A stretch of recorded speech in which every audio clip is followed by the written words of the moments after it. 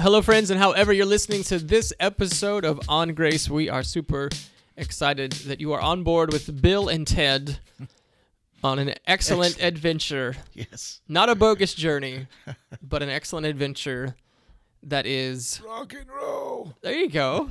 There you go. You've seen that movie, right? Oh, I love that movie. It is Jason and Wendell with you. Our dear friend Wayne is in the first stages of his chemo treatment.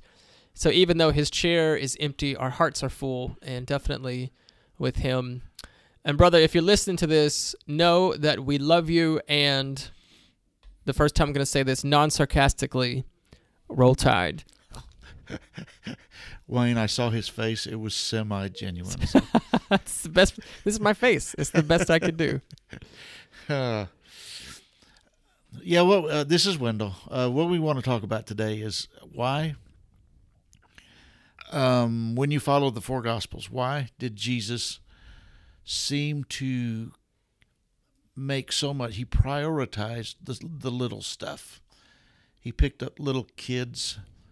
He talked about giving just a cup of water to somebody who was thirsty.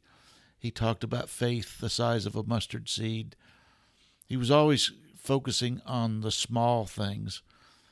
And every time that he did, he made it sound like this amounts to something huge.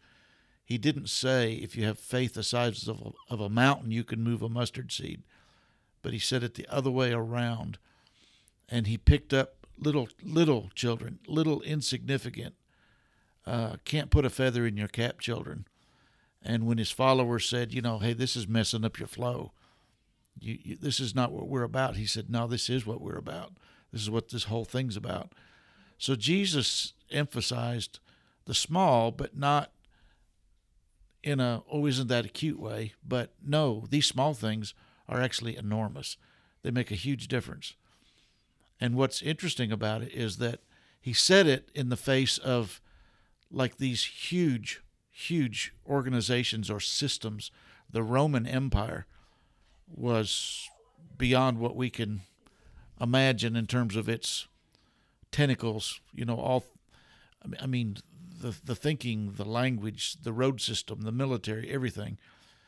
And then just right there locally in Jerusalem, which was the temple complex and all that system of rules and the leadership and everything.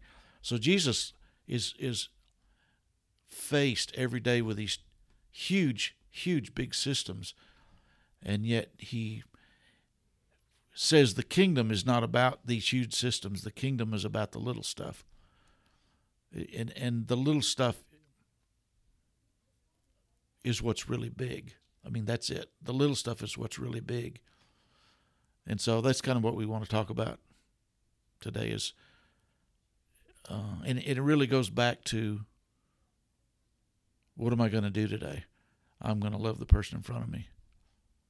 I'm not going to build a bridge or a building or an empire or a reputation or whatever. I'm not going to do anything big like that. I'm actually going to do something bigger. I'm going to love the person in front of me. So that's kind of where we're at. Yeah, I think faith to me, or relationships to me, is a lot like a sedimentary rock. I think I have the right rock.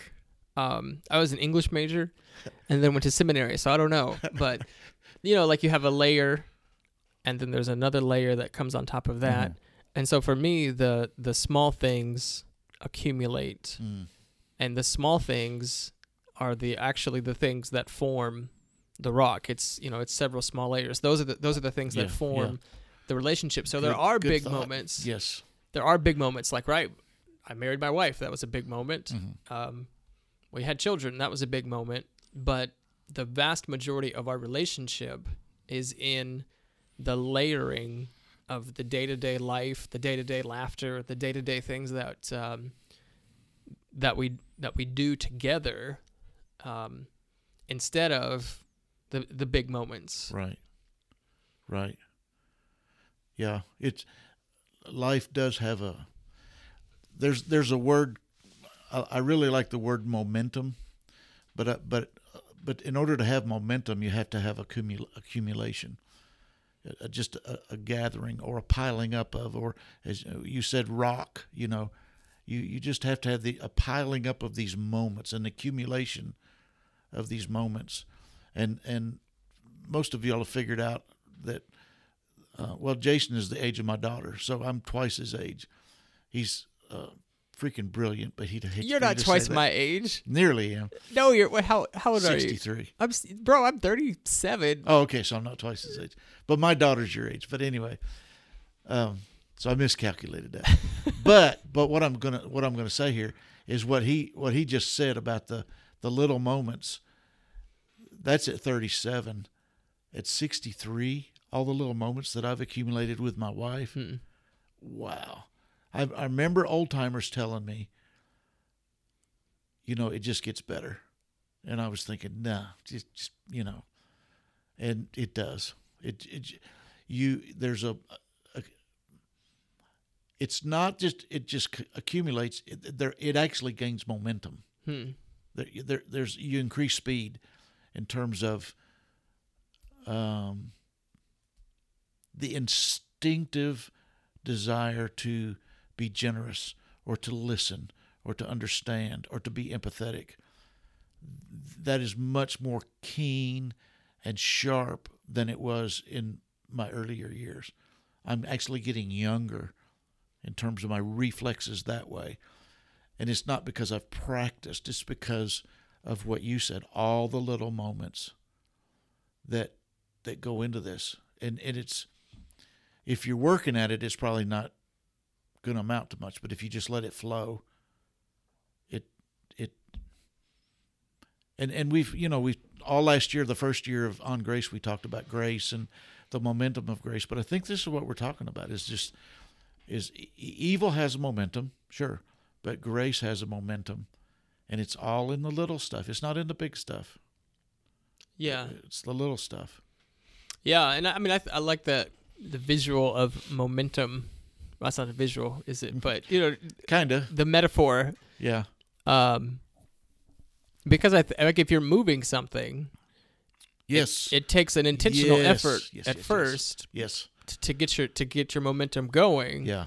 But once your momentum gets going, and I think that works with a habit, like if you're trying to diet, trying to exercise, you're trying to wake up at a certain time, like it takes an intentional effort. Yeah. But once you get going, like once your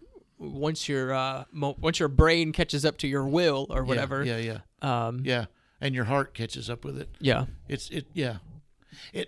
I think I may have mentioned this in here before, I don't know, but I taught music for a while, and especially say on drums, when you try to teach a beat to a young student, it's literally a 4 count. So you have to say, okay, I hit this drum on this part of the 4 count.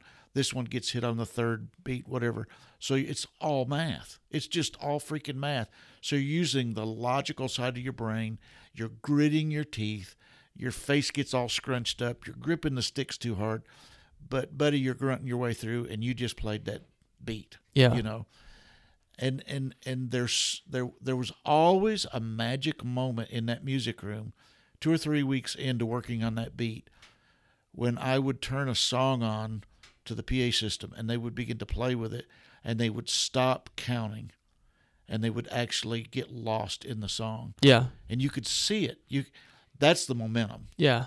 Where it switches from one side of the brain to the other, where the really working to develop a good habit goes into, you know what, this is just who I am. I am this beat. I am this, that's a beautiful thing to see. And the look on their face would not be like a student to a teacher. Did I do it good? That was when they were doing the math. It would be like, look at me, watch me fly. I am freaking flying right now. Yeah. I'm playing with Led Zeppelin or the Beatles or Who Would It Be With You? Billy Ocean. Billy Ocean. Okay. I'm always afraid I'm going to say the wrong Billy, so that's why I let you say it. How dare me? There is no other Billy. There was a Bill Carter, wasn't there? When you asked me that, I was like, do I choose what I really love or do I choose something to be cool? So that was my hesitation.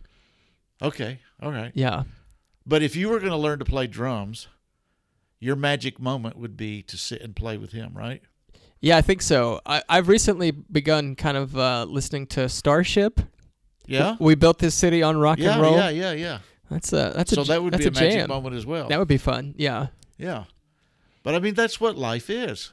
Yes. It's from the shift from math to music. It's, when you're taking dance lessons at first, it's more like you're marching. And then at one point, all of a sudden you realize, oh, I'm dancing. I think that's just the way we live. But you know what? There has to be the initial decision to share that cup of water. Yes. That's as beautiful as anything down the line. But you have to make that initial decision. I'm going to buy into the truth of what Jesus said, that the little stuff is really the big stuff. Yeah. Otherwise, and I had kids who would come in, and in the first lesson, it would be like, I want to be a rock star, and I want to be one today. Right. And I'd say, good luck with that one. Yeah. If your goal is to find the music that is inside you and let it come out, I'll work with you all day long. But if your goal is to be a rock star, we're probably not going to last too long. Yeah. But that's how a lot of us, even in the faith, are like, I want to build some sort of spiritual empire or some sort of, whatever you want to call it, religious empire, reputation, Yeah. MO. I want people, when they think of me, to think these grandiose Jesus thoughts. And no, it's just a cup of water. Let me ask you a question. Did you ever take dance lessons? We're getting into some honest stuff here. It scares me to death to think of dancing. Really? Yes. I'll play music to make people dance all day long. But you won't dance. Did you ever watch Footloose? Secret of Secret. I would love to know how to dance. Yeah. And if I could just learn one move, Yeah. I think I'd be good. Okay, but when you say learn a move, do you mean like you have a partner that you're dancing with? No, I'd want to learn like a Michael Jackson move. I think. Oh, okay. Something like that. Well, here's why I'm asking is because it's a perfect analogy. Dana and I think I've shared before, like we took dance lessons once. Yes. And it was super hard at first. Yeah. And for me, honestly, like it was always hard because I had to count. Hard, awkward or hard athletically? It was hard, awkward. Like you were embarrassed awkward or athletically awkward? Well, I wasn't embarrassed to do it. I was always afraid I would do something wrong. Okay. And so I'd be in my head so much that I would. It became a self-fulfilling prophecy. Mm-hmm. We went to this little studio outside or in Lexington, and we would have a class on Friday afternoon, and then immediately following the class, like they just had their regular scheduled like open dance. Yeah. And so they would have folks come in, and they'd have like a dance party, but not like a dance party like you're describing, like Michael Jackson, like a dance party where you'd have, they'd have a tango and a foxtrot and a cha-cha and a samba and a swing. And like half the time I wouldn't even know what dance we were doing because like you were supposed to know based on the song because you could hear the rhythm. Yeah. And I struggled to hear the rhythm. But as long as I was with Dana, I was okay. But in the course of that party, like they would encourage you to switch off partners because by being with a different partner, like it would make you a better dancer. Yeah. But I say all that to say that there is like a form for each dance. For the tango, there's a form. For the swing, there's a form. Kind of like math. Kind of like math, yeah. There's a math. Like, tango is a certain 5 steps. Gotcha. But once you master the basic step, like there's improvisation. So as you gain momentum, then that's where like your creativity and as what you were describing there, like the switch flips and it's no longer just math. It's it's art. Yeah, and in a sense, it just becomes you. Yes, because the moves you make are completely yours. Yes. And others may try to replicate them, but it was not going to look exactly like yours. Well, no one's looked exactly like mine. but for me, even, as difficult as that was at times, and as many times as like I stepped on Dana's feet, like that was a perfect metaphor for faith in that, here's the form, and once you master this form, then you can go on and do the improvisation. Yeah. But it took intentional effort to master the form. It took intentional effort to give the cup of water. And like you said earlier, like if we had just looked at it like, oh, we're gonna be competition dancers tomorrow. Yeah. Like that's not what it was about. It was about Right. connecting Right. with your partner. Right. Yeah, I think the initial choices are just as important as 30 or 40 years later. That if you go into it with a look what I could do attitude, it's going to taint everything. You'll master it. You'll be able to dance. You'll be able to make beats. But it's going to flavor everything from then on. But if you go in to say, my heart is that I really want to love people, and I don't know that I know how to do that. I don't know how to show it in a way that they'll get the same feeling in their heart that I have in mine as I'm trying to give this love to them. Mm-hmm.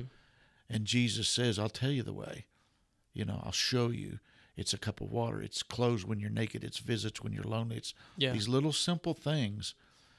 And if you just simply make a choice to do these things for this reason, not so you'll be famous or righteous, but so you can love people, the momentum will take you in the right direction. You'll wind up someday thinking, wow, look where I've come. But I think the initial decision, because I was caught between that. Do I want to be famous or do I want to love people?